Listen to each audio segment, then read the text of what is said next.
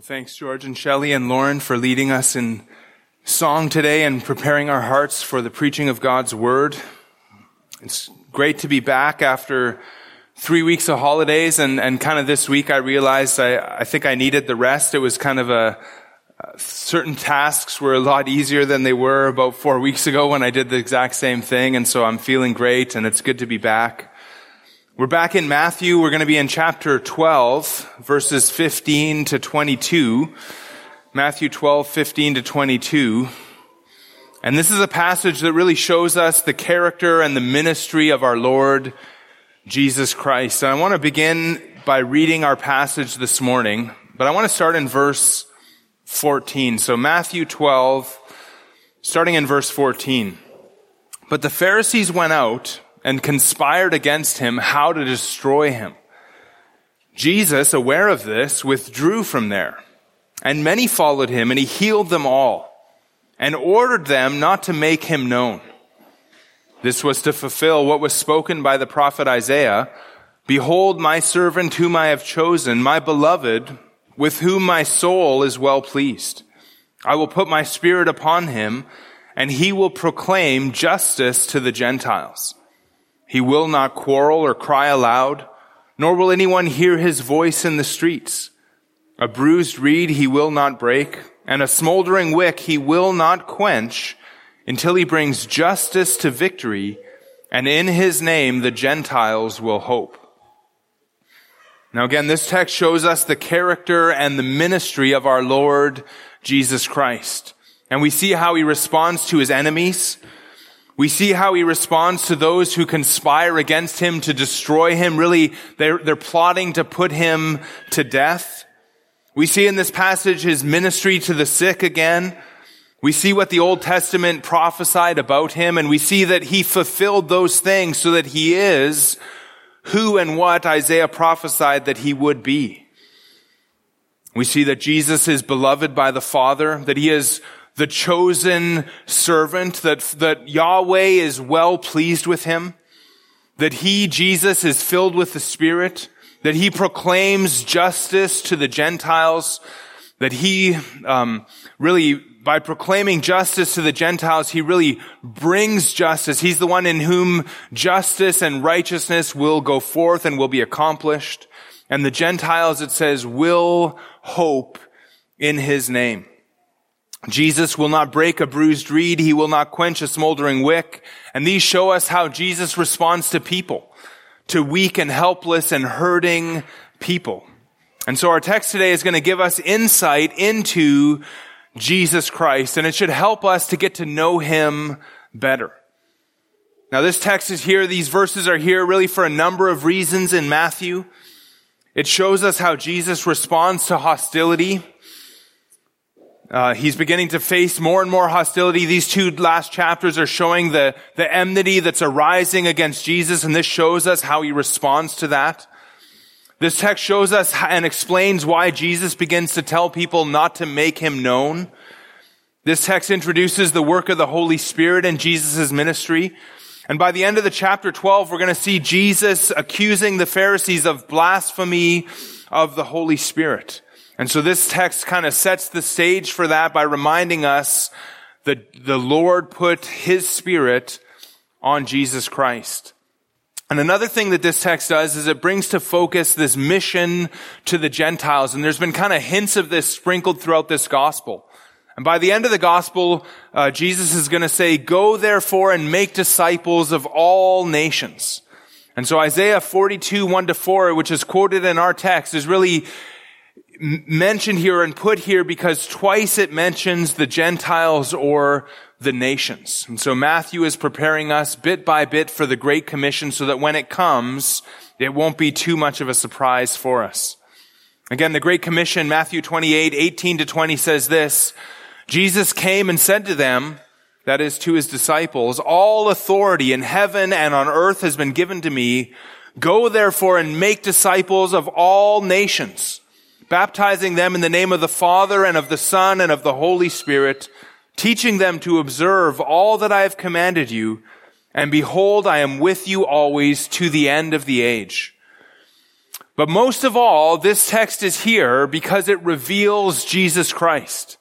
This is the longest quote in Matthew of the Old Testament, and it seems to be here to really show us our Savior, Jesus Christ. And this is so important for us then because knowing Jesus is everything.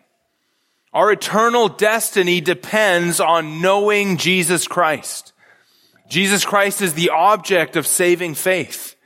We believe him, we trust him, and if we don't know him, how can we trust him? We have to know Jesus Christ in order to be saved. And as we think about this kind of by way of introduction, I want you to turn to a passage I go to quite often, but I want you to go to 2 Corinthians chapter 4. Thinking about the importance of knowing Jesus Christ, 2 Corinthians chapter 4, really important passage. In verses 3 to 6, Paul really shows us the difference between believers and unbelievers. And the difference is that the unbeliever, is blinded to the glory of Christ. Whereas the believer has been enlightened. The believer, God has turned the light on for them so that they could see the glory of Christ. And so God opened our hearts to see Jesus for who he truly is. That's saving faith. And so look at 2 Corinthians 4, starting in verse 3, and Paul says, even if our gospel is veiled, it is veiled to those who are perishing. In their case, the God of this world, notice the small g there, the God of this world has blinded the minds of the unbelievers to keep them from seeing the light of the gospel of the glory of Christ, who is the image of God. For what we proclaim is not ourselves, but Jesus Christ as Lord, with ourselves as your servants for Jesus' sake. For God, who said, let light shine out of darkness, has shone in our hearts to give the light of the knowledge of the glory of God in the face of Jesus Christ.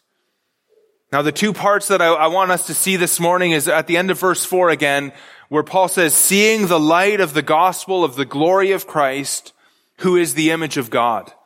And then again at the end of verse 6, almost exactly parallel, God has shone in our hearts to give the light of the knowledge of the glory of God in the face of Jesus Christ. And so the gospel reveals the glory of Christ. And Christ is the image of God, and so Christ reveals the glory of God.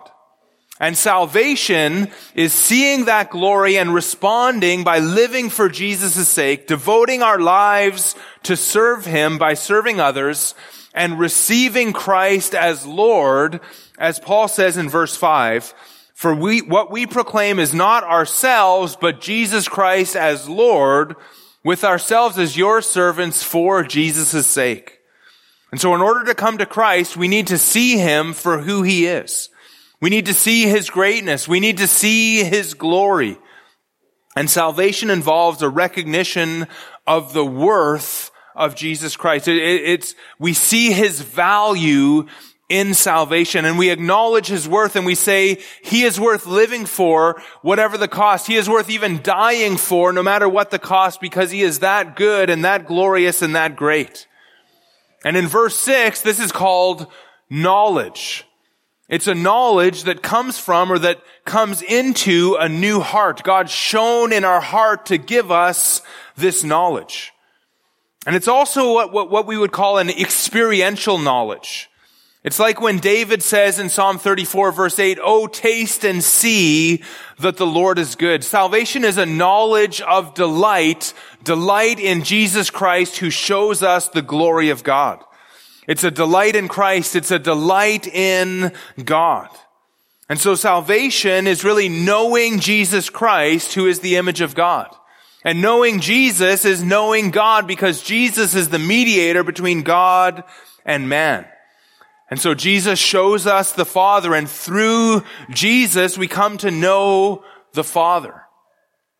And that's why Hebrews 1 and verse 3 says that he, and it's speaking about the Son, Jesus Christ there, he is the radiance of the glory of God and the exact imprint of his nature, and he upholds the universe by the word of his power. Jesus Christ is the radiance of the glory of God. He's the image of God, the exact imprint of his nature in human flesh.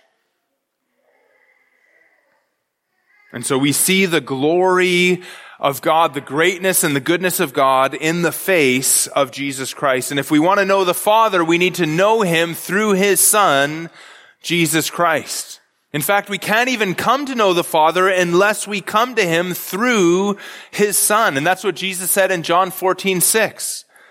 Jesus said to Thomas there, "I am the way and the truth and the life. No one comes to the Father except through me." And then he says to Thomas again, "If you had known me, you would have known my Father also. From now on, you do know him and have seen him." And so knowing Jesus is knowing God. Now, there's really so much more that we could say about this, but the point that I'm trying to make in the introduction here is that it is vital for us to know Jesus Christ. In Philippians 3:8, Paul says just something great about knowing Christ. He says, "Indeed, I count everything as lost because of the surpassing worth of knowing Christ Jesus my Lord." Then he says, "For his sake I have suffered the loss of all things and count them as rubbish, in order that I may gain Christ and be found in him." And in John 17 verse 3, Jesus says, "This is eternal life, that they know you, the only true God." He's talking to the Father here. He says, "This is eternal life, that they know you, the only true God, and Jesus Christ, whom you have sent." And so eternal life is knowing Christ and knowing God. And again, we're talking here about a knowledge of delight, not just a mere intellectual knowledge about things about God and things about Christ, but a knowledge that causes us to delight in Christ and delight in God and moves us to live our lives for his glory and for his sake. This is a knowledge of delight that counts other things, even all things, like Paul says there, all things as rubbish compared to the surpassing worth of knowing Christ. And so what we want to do today is we want to look at Christ and see him in our text. We want to see what he's like. We want to see who he is. We want to see what he does. And so if you go back to Matthew chapter 12, we're going to divide the text really very simply this morning. We're going to see there's the first three verses there, 15, 16, 17, are what Matthew says about Jesus and what he did. And then in verses 18 to 21, we see what Isaiah prophesied about Jesus. And we're going to call the first one the ministry of Jesus in verses 12 to 17. And then secondly, we're going to see the prophecy of Jesus in verses 18 to 21. And that's really a quotation from Isaiah 42, 1 to 4. And when we get to the prophecy about Jesus in verses 18 to 21, we're going to break that up and we're going to see four characteristics of Jesus Christ. And I'll give you those later on when we get there. So I really hope our time today in the Word gives us a deeper understanding of Christ, who he is, and really knowing him then also moves us to love him and delight in him. This really should reveal Jesus to us so that we come to know him as he is, and that knowledge should delight our hearts. And so let's see then first the ministry of Jesus in verses 15 to 17, the ministry of Jesus. Now remember where we were in chapter 12, verses 9 to 14, Jesus healed a man with a withered hand, and he did that on the Sabbath. He had declared himself before that in the first verses of chapter 12, he declared himself to be the Lord of the Sabbath, and then he proved that he is Lord of the Sabbath by healing that man with the withered hand in verses 9 to 14. And he said it's lawful to do good on the Sabbath, something which the Pharisees would have disagreed with. And that very day, the Pharisees went out and likely they stormed out of the synagogue service that morning.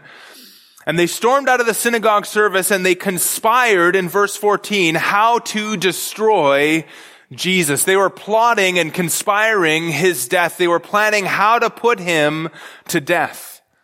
And so the question then arises as we see this opposition against Jesus, how would one as mighty as Jesus, remember we've seen all of his power and all of his might, how would one as mighty as Jesus respond to those who are his enemies? If he could heal, surely he could destroy.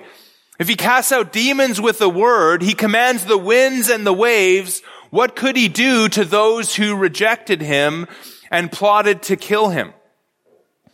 And really the answer is that he could do whatever he wanted, right? He could do to them whatever he wanted. He had the power. But Jesus, although he's the Messiah, he is not, at least at this point, he's not going to fight. And he doesn't force himself, or he doesn't force his claim to the throne of David on anyone. And so he is the king, but he's a king who holds his peace. And he invites whosoever will to come to him, but he doesn't quarrel with those who will not come. And instead of escalating the conflict, in this case, he withdraws. And this is a pattern that we're going to see kind of continually from here. When opposition arises against Jesus, he's going to leave that place and begin ministry somewhere else. And this is going to continue until his hour has come. The hour of his death, the time appointed by the Father. And then in Jerusalem, he's going to lay down his life for sinners.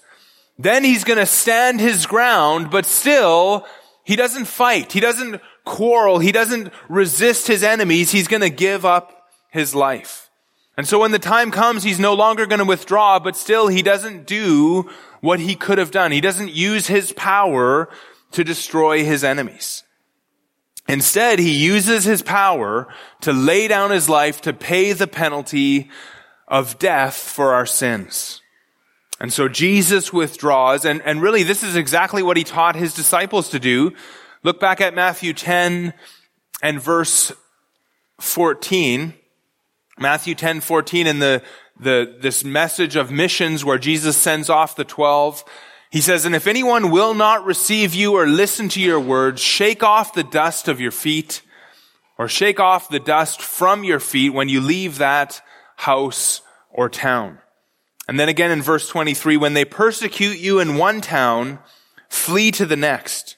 For truly I say to you, you will not have gone through all the towns of Israel before the Son of Man comes." And so when they persecute you in one town, flee to the next. Now, Jesus hasn't been persecuted yet, but they're planning on how to persecute him, and so he withdraws. But somehow, as they're kind of making this plan, we don't know if this is naturally or supernaturally, but Jesus becomes aware of their plot, and he became aware, and then he withdrew. And we don't even know exactly where he withdrew to, likely to another city in Galilee, but Matthew doesn't tell us that. But he didn't completely hide. He withdrew, but people knew where he went. And it says in verse 15, if you're looking there, "And many followed him, and he healed them all." Many followed him, and he healed them all. He healed all of them. Matthew kind of continues to hold forth for us this remarkable healing ministry of our Lord Jesus Christ. There was no sickness that he could not heal. There was nothing that he couldn't deal with. All of those who came to him, he healed. But now we see a new emphasis, and one that we're going to see more and more in verse 16. "And he ordered them not to make him known." So Jesus healed them all, but he warned them, and that's what that word means there. He warned them, he ordered them not to publicly make it known. You see, Jesus at this point now begins to not want the publicity. And so in the ESV, he ordered them, or the New American Standard, Legacy Standard says he warned them. And that word there, warned or ordered, in verse 16, it's really a strong word. It means to rebuke, to reprove.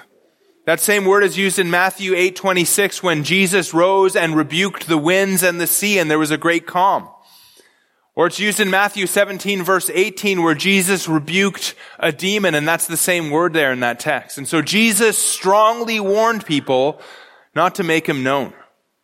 Now we've seen this just a little bit already where, if you go back to Matthew 8 and look at verse 3,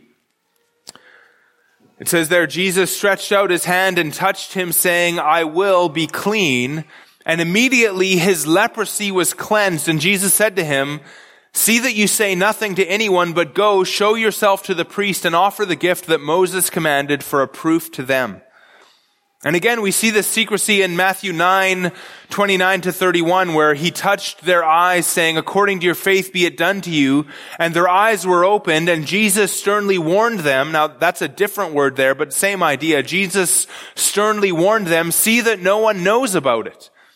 But they went and spread his fame throughout all that district. And so this note of secrecy that's kind of beginning is really rising as we go through the book of Matthew. Jesus doesn't want the publicity.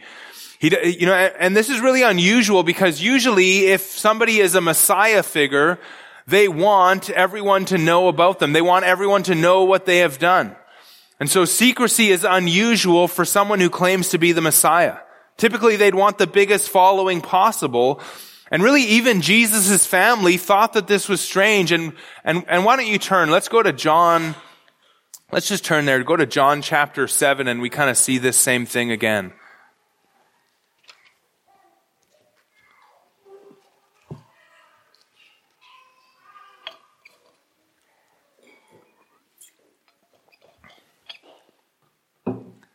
If I get you to turn somewhere, kind of slows me down, slows you guys down a little bit, so kind of regroup a bit here. John 7, verse 3. His brothers said to him, and that is to Jesus, "Leave here and go to Judea, that your disciples also may see the works you are doing. For no one works in secret if he seeks to be known openly. If you do these things, show yourself to the world." And then verse 5 explains, "For not even his brothers believed in him. Jesus said to them, 'My time has not yet come, but your time is always here.'" And so Jesus has this note of secrecy. It's not his time. His hour hasn't come. And so he's not ready to make himself so publicly known, because he's doing this according to God's will so that he dies on the exact right day, on the day of Passover, to lay down his life for our sins. And our text, in our text, back to Matthew chapter 12, in our text we really see the reason why Jesus didn't want the publicity. Not only had his time not yet come, but also this was, according to Matthew, this was to fulfill what was spoken by the prophet Isaiah. And I just read Matthew 12:17. This was to fulfill what was spoken by the prophet Isaiah. And so Jesus kind of ordered this secrecy. He warned them to kind of keep quiet about his healing in order to fulfill this prophecy about him from Isaiah. And we're going to look at that prophecy in just 1 minute, but I just want to kind of touch on two things here that we see in verse 17. This is really actually an important verse as we think about Scripture. Matthew quotes Isaiah 42. Now, some scholars, and I don't even know if you would be aware of this, but some scholars think that there's two different Isaiahs, and sometimes even they postulate that there were three Isaiahs. One wrote Isaiah 1-39, another around the time that when Isaiah was written, which was like 681 to 667 BC, somewhere around there, quite early. Second Isaiah, they say, was written between 500 and 547 and 539 BC, so much later. And the reason they say that is because they don't believe Isaiah could have prophesied all the things that he prophesied before they happened. And then some even say that there was a third Isaiah written 100 years later in about 400 to 430 BC, 458 to 430.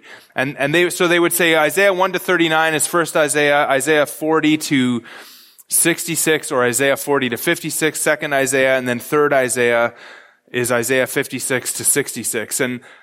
But I just want to point out here that Jesus quotes from what would technically be, according to these scholars, second Isaiah, but he just calls him Isaiah.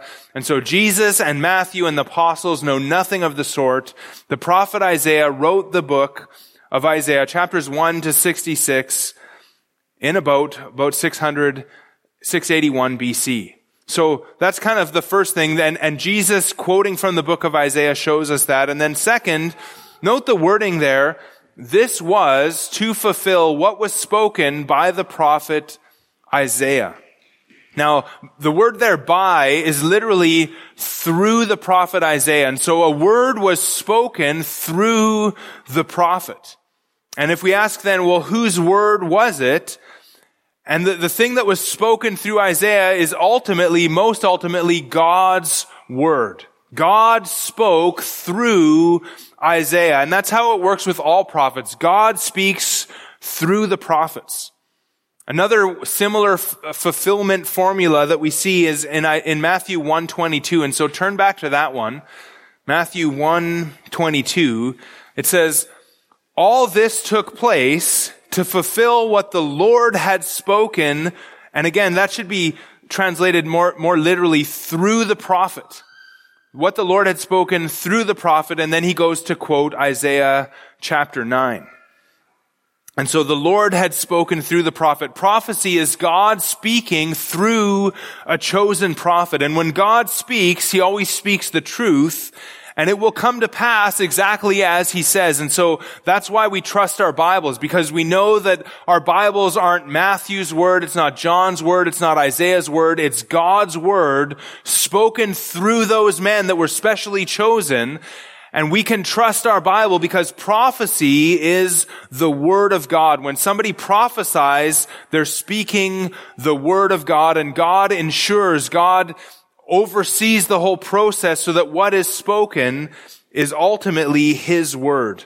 And that's also why we need to preach the Word and study the Word, because when we study our Bibles, when the Word of God is preached, we are hearing from God and not just from the men who wrote this book. And so just kind of a little aside on prophecy and the Word of God. When this is God's Word, it really demands that we preach it and study it and go through it carefully, because everything that God says is important. And so that was number one. Now number two, the prophecy of Jesus. And we're going to see what Isaiah said in verses 18 to 21. And I want to break this into 4 characteristics of Jesus Christ. 4 characteristics of Jesus Christ. Because the servant here, my servant, is actually speaking about Jesus Christ, as Matthew tells us. Verses 18 to 21 are a quotation from Isaiah 42, 1-4. And in a few places, Matthew's translation is slightly different than the Hebrew, or slightly different than the Greek translation called the Septuagint, or really any other known version. But the sense of the text really isn't changed at all. And so Matthew kind of loosely quotes, or we're not exactly sure what he does, but the sense is very much the same from Isaiah 42, 1-4. And the first characteristic of Jesus Christ, I called this the greatness of Jesus Christ in verse 18. The greatness of Jesus Christ. Yahweh points out the greatness of his servant with the words, behold my servant. Behold my servant. And I called this message, behold Yahweh's servant. And so let's behold Christ here.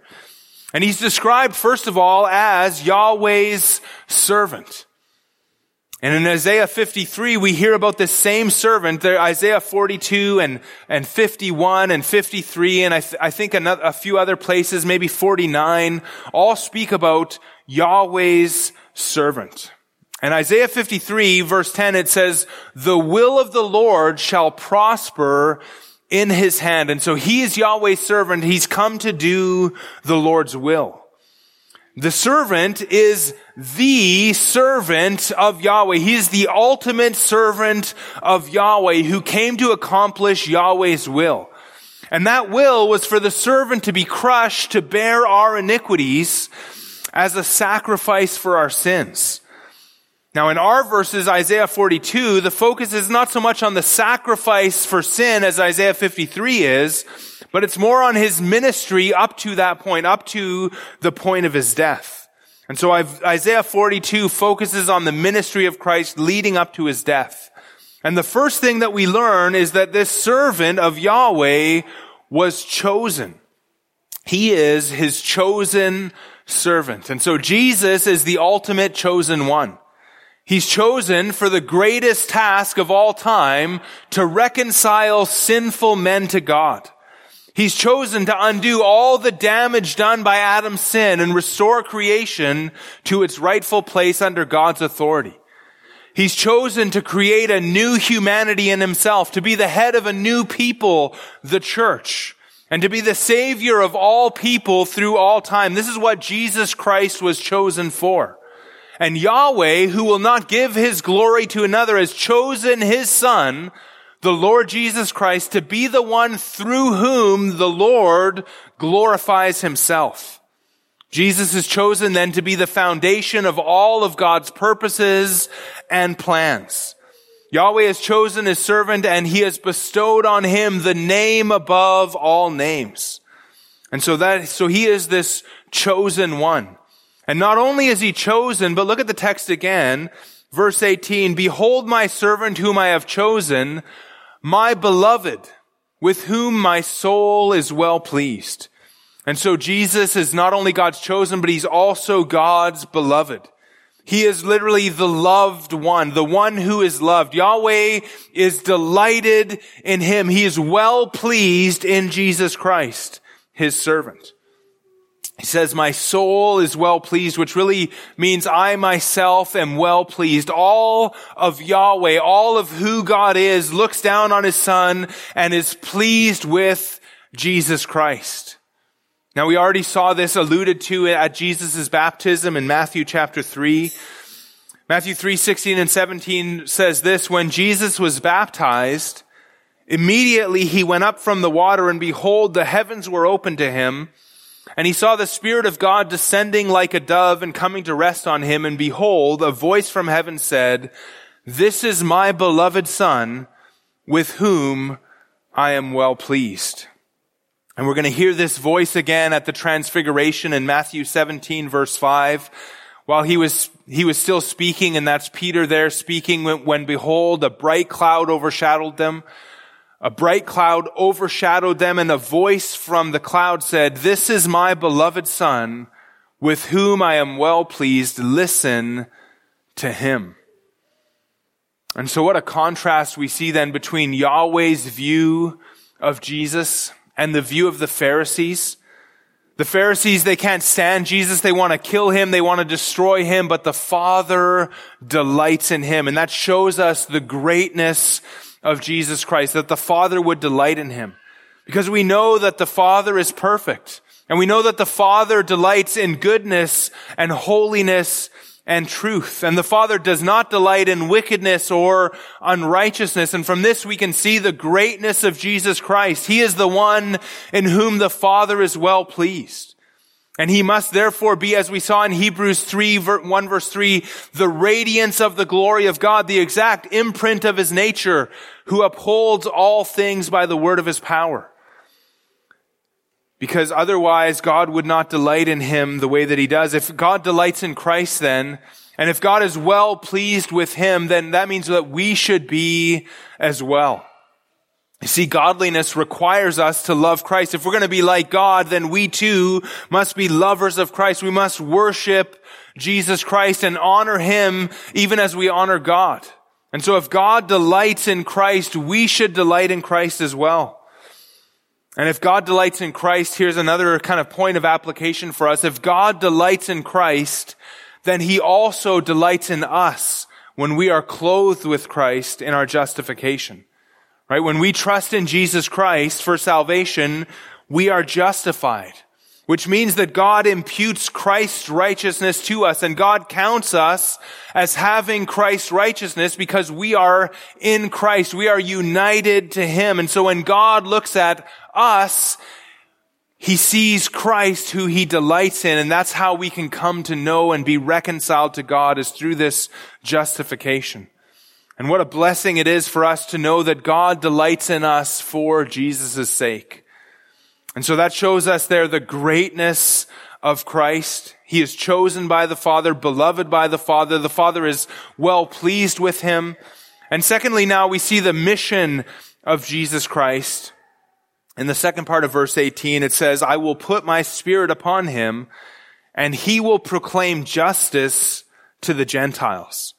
This servant had a mission. He had a purpose. He had a will to fulfill. And for that, he would need the Spirit. He would need the Holy Spirit. And Yahweh is going to put his Spirit on him, which is to say that he is going to be anointed. Christ is going to be anointed with the Spirit. Now, Matthew has already pointed us to a similar text in Isaiah 61. And let's just, if you want, let's go there as well. Turn to Isaiah 61.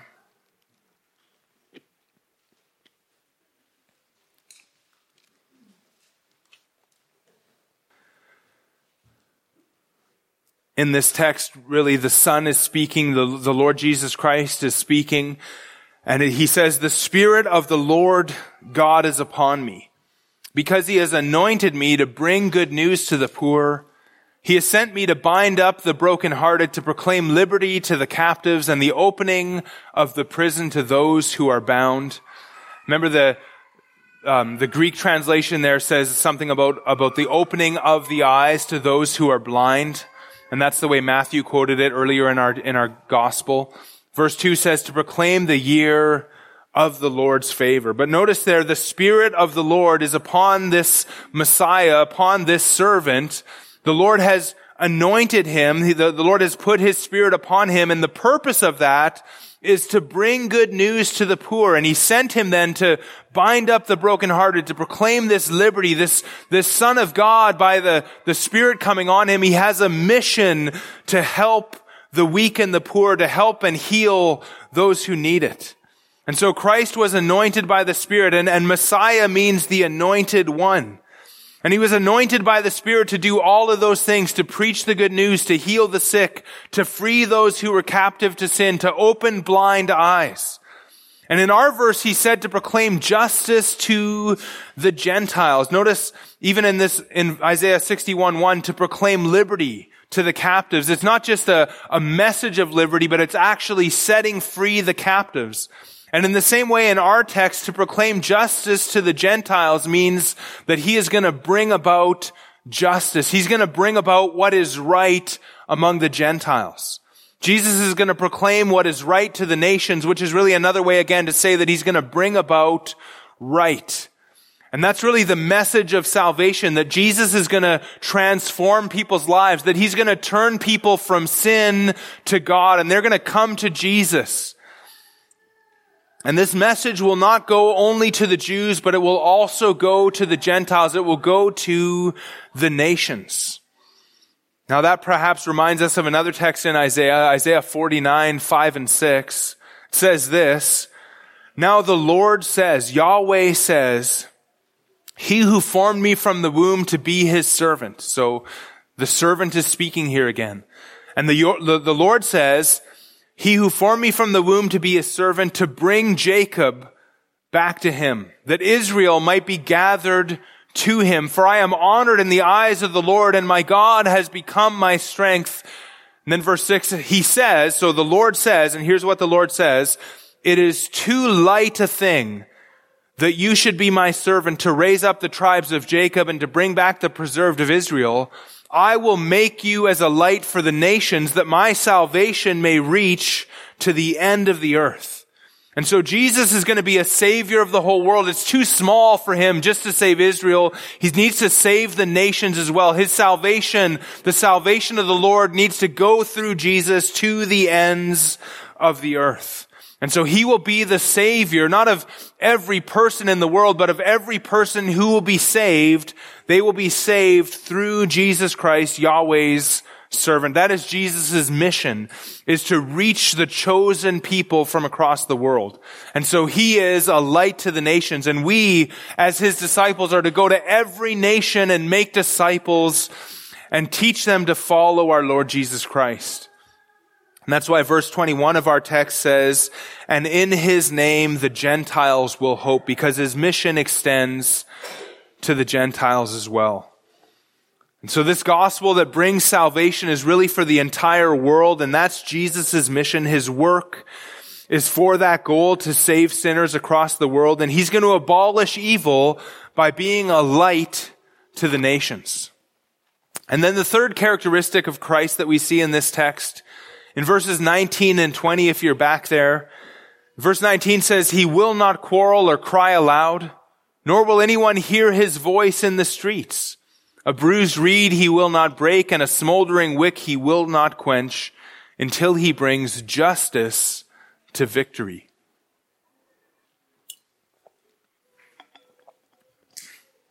Now here's where we really begin to see how this prophecy connects to verses 15 to 17.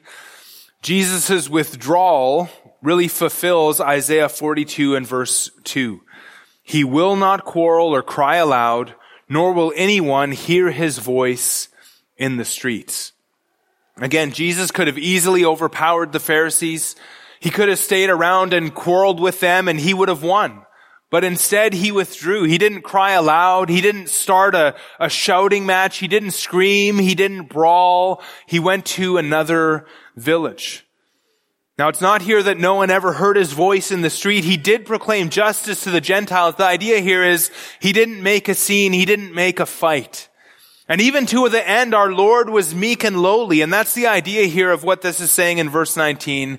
He was meek and lowly. 1 Peter 1:23 says, when he was reviled, he did not revile in return. When he suffered, he did not threaten, but continued entrusting himself to him who judges justly. Now, verse 20 provides a great picture of Jesus' humility and gentleness. Again, he's not a fighter. He's gentle. He's caring. Verse 20, a bruised reed he will not break, and a smoldering wick he will not quench. And these images create a picture of our Lord Jesus Christ, and they describe him. And so what do they mean? What are they talking about here? Well, let's look at the picture. A reed was tall grass that grew abundantly around Israel and often in marshy areas and other places.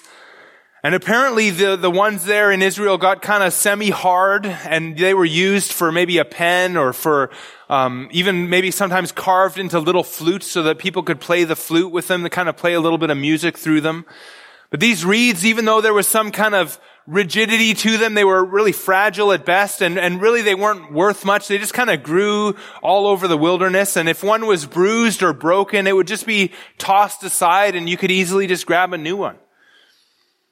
A smoldering wick refers to a flax or a linen wick in a lamp. Maybe think of a little piece of wick in a candle, and this little wick, if it didn't burn right, it would smolder. And a smoldering wick, a smoldering lamp doesn't really give much light, and smoke starts to fill the room, and so there's really no point of keeping that wick around. You would just toss it aside and put a new wick in your lamp. Or you would get another candle with a good wick. And so both of these pictures describe the discarding of something that's really not working well, something that's kind of useless. And so Jesus will not discard what would normally be discarded and regarded as useless. At least he won't do that until, verse 20, he brings justice to victory. Now, of course, this isn't meant literally. It's not that Jesus is talking about reeds and wicks, and it's really talking about people here. And it's talking about people then who are broken, and people whose light is only smoldering, just hardly burning. Now, as we think about applying this, I think this is a place where we need to be careful of getting maybe overly imaginative and kind of getting into fanciful interpretations. And to kind of balance this out a little bit, I want to go to Psalm chapter 2. So turn with me to Psalm chapter 2, a psalm about the Messiah.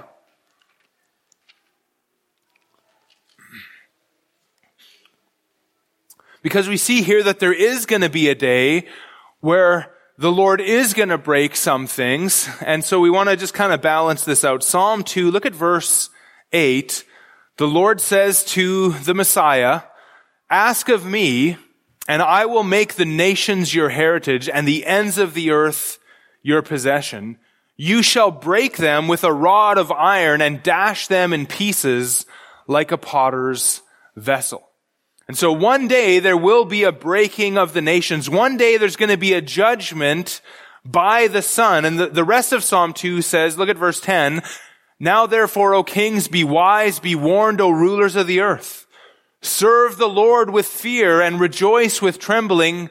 Kiss the Son, lest he be angry and you perish in the way." This Son who's going to break the nations with a rod of iron. "Kiss this Son, lest he be angry and you perish in the way, for his wrath is quickly kindled And then the good news, blessed are all who take refuge in him. So there's this warning, take refuge in the Son, lest you face his rod of iron. But in our text, it says Jesus is not going to break a bruised reed or put out a smoldering wick. And so when Jesus returns, he's going to break his enemies, and all who have not taken refuge in him, he will send them to hell. Jesus Christ himself will be the judge who sends people to hell in the end.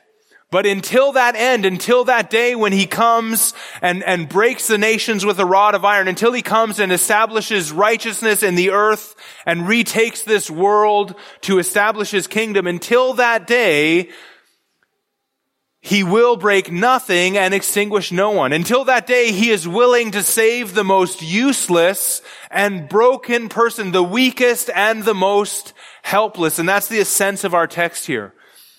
You see, to make something useful from a bruised reed would really require the utmost of patience and the almost really a supernatural ability. This reed is useless, but Jesus is going to save it. He's going to keep it. He's going to make it into something great.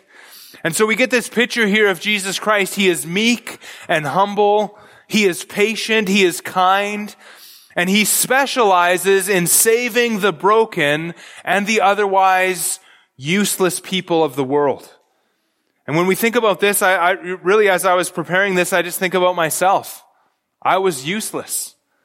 I was despicable. I was good for nothing. But Jesus saved me. You know, Jesus, when I think about it, he should have thrown me out. He should have cast me to hell. I deserve to go to hell. But Jesus, instead of casting me out, instead of throwing me aside as useless and worthless and really bringing no glory to God, instead he changed my life. And that's what Jesus Christ does. He changes people's lives. That's who he is according to this text.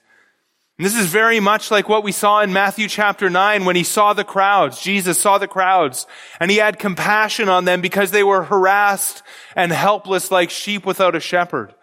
And this is very much like we saw Jesus say in Matthew 11 where he says, "Come to me all who labor and are heavy laden, and I will give you rest. Take my yoke upon you and learn from me, for I am gentle and lowly in heart, and you will find rest for your souls, for my yoke is easy and my burden is light." But here's what's necessary for this. You must recognize your own worthlessness and your own inability. You must identify as a bruised reed. You know, if you think you're a mighty oak, then you're not going to come to Jesus Christ. If you think you're a bonfire, then you're not going to see your need of Jesus Christ. We are bruised reeds and smoldering wicks, each and every one of us. Jesus said, "Blessed are the poor in spirit. Blessed are those who recognize their poverty." And only when we recognize our need do we see that Christ exactly fits our need, the one who will not break a bruised reed or put out a smoldering wick. Now, when we think about this again, a bruised reed is always going to wonder if they're bruised enough, right? You know, any bruised reeds, they're just, I'm not bruised enough. There's a little bit hard in me or whatever. Or a smoldering wick is never going to think that they're smoldering enough. They're going to wonder, really, is there, that there's no fire at all, right? That's exactly what they do. There's no fire at all. And what I would say to you, if that's you, if you're saying, I'm not bruised enough or there's no fire at all in me, don't trouble yourself with those things. If you are willing to come to Christ, if you are willing to come to him on his terms, what this text is saying is that he will receive you. You see, none of us are ever broken enough. None of us are ever poor enough. None of us are ever anything enough. And that's why we need Jesus Christ as our Savior. And so I would encourage you to look to Christ, who is humble and gentle and who is sent by the Father. His very mission is to save sinners. And if you come to him, he will take you to himself. He will receive all who come to him, and he will turn you from something useless into an instrument of praise to the glory of the Father. His mission again is to save sinners. His method is gentle and full of grace. And now the fourth characteristic of Christ is, let's see the salvation of Christ. It says in verse 20, until, and I'm over here in Mark somehow, Matthew chapter 12, the end of verse 20 and 21, until he brings justice to victory, and in his name the Gentiles will hope. And we see the salvation of Christ here. And really, I don't have a lot to say here. Jesus is going to continue this way until he accomplishes all of God's purposes, until all the nations of the earth are blessed through him, until the Gentiles hope in him. And the Gentiles, notice it says, will hope in him. This is really a word of promise that shows us God's sovereignty and salvation. It's not that they might hope in him. It's not that they're going to have an opportunity to hope in him. No, they will hope in him. They will hope in Christ. And some of us know that hope because we have come to know the Lord Jesus Christ. Our hope is in the name of Christ, which means that our hope is really in all of who Jesus Christ is. He is great. As we saw already today, he is great. He is beloved by the Father. He is merciful. He has a mission of redemption to the nations. He is gentle and humble. He is a great Savior. And if you know him, then again, I just encourage you to behold him once again. The very image of the Father, the glory of God in the face of Christ. That is our delight. That is our joy. He is our hope. And if you haven't come to Christ, I would invite you today, if you're here and you're like, I haven't come to this Jesus, I haven't trusted in him for salvation, then I would say, come to him today. Turn from your sins and believe on Jesus Christ. He is a great and awesome Savior. And so behold Yahweh's servant. Whether you're saved or unsaved, today is a day to behold the Lord Jesus Christ. Let's pray. Father, we thank you for this text. We thank you for revealing Christ to us. We thank you for your delight in him, Father, and we pray that we ourselves, that all of us here would delight in Christ, even the way that you delight in him, Father, that he would be our treasure, our joy, really our all in all. Because, Father, we know that when we behold Christ, we behold you, that he is you on display for us. And so we thank you for sending Christ and for all of who he is and all of what he's done for us. And we're going to sing now, Father, hallelujah. All I have is Christ. We thank you for the salvation that we have in our Savior, Jesus Christ. We pray in his name. Amen.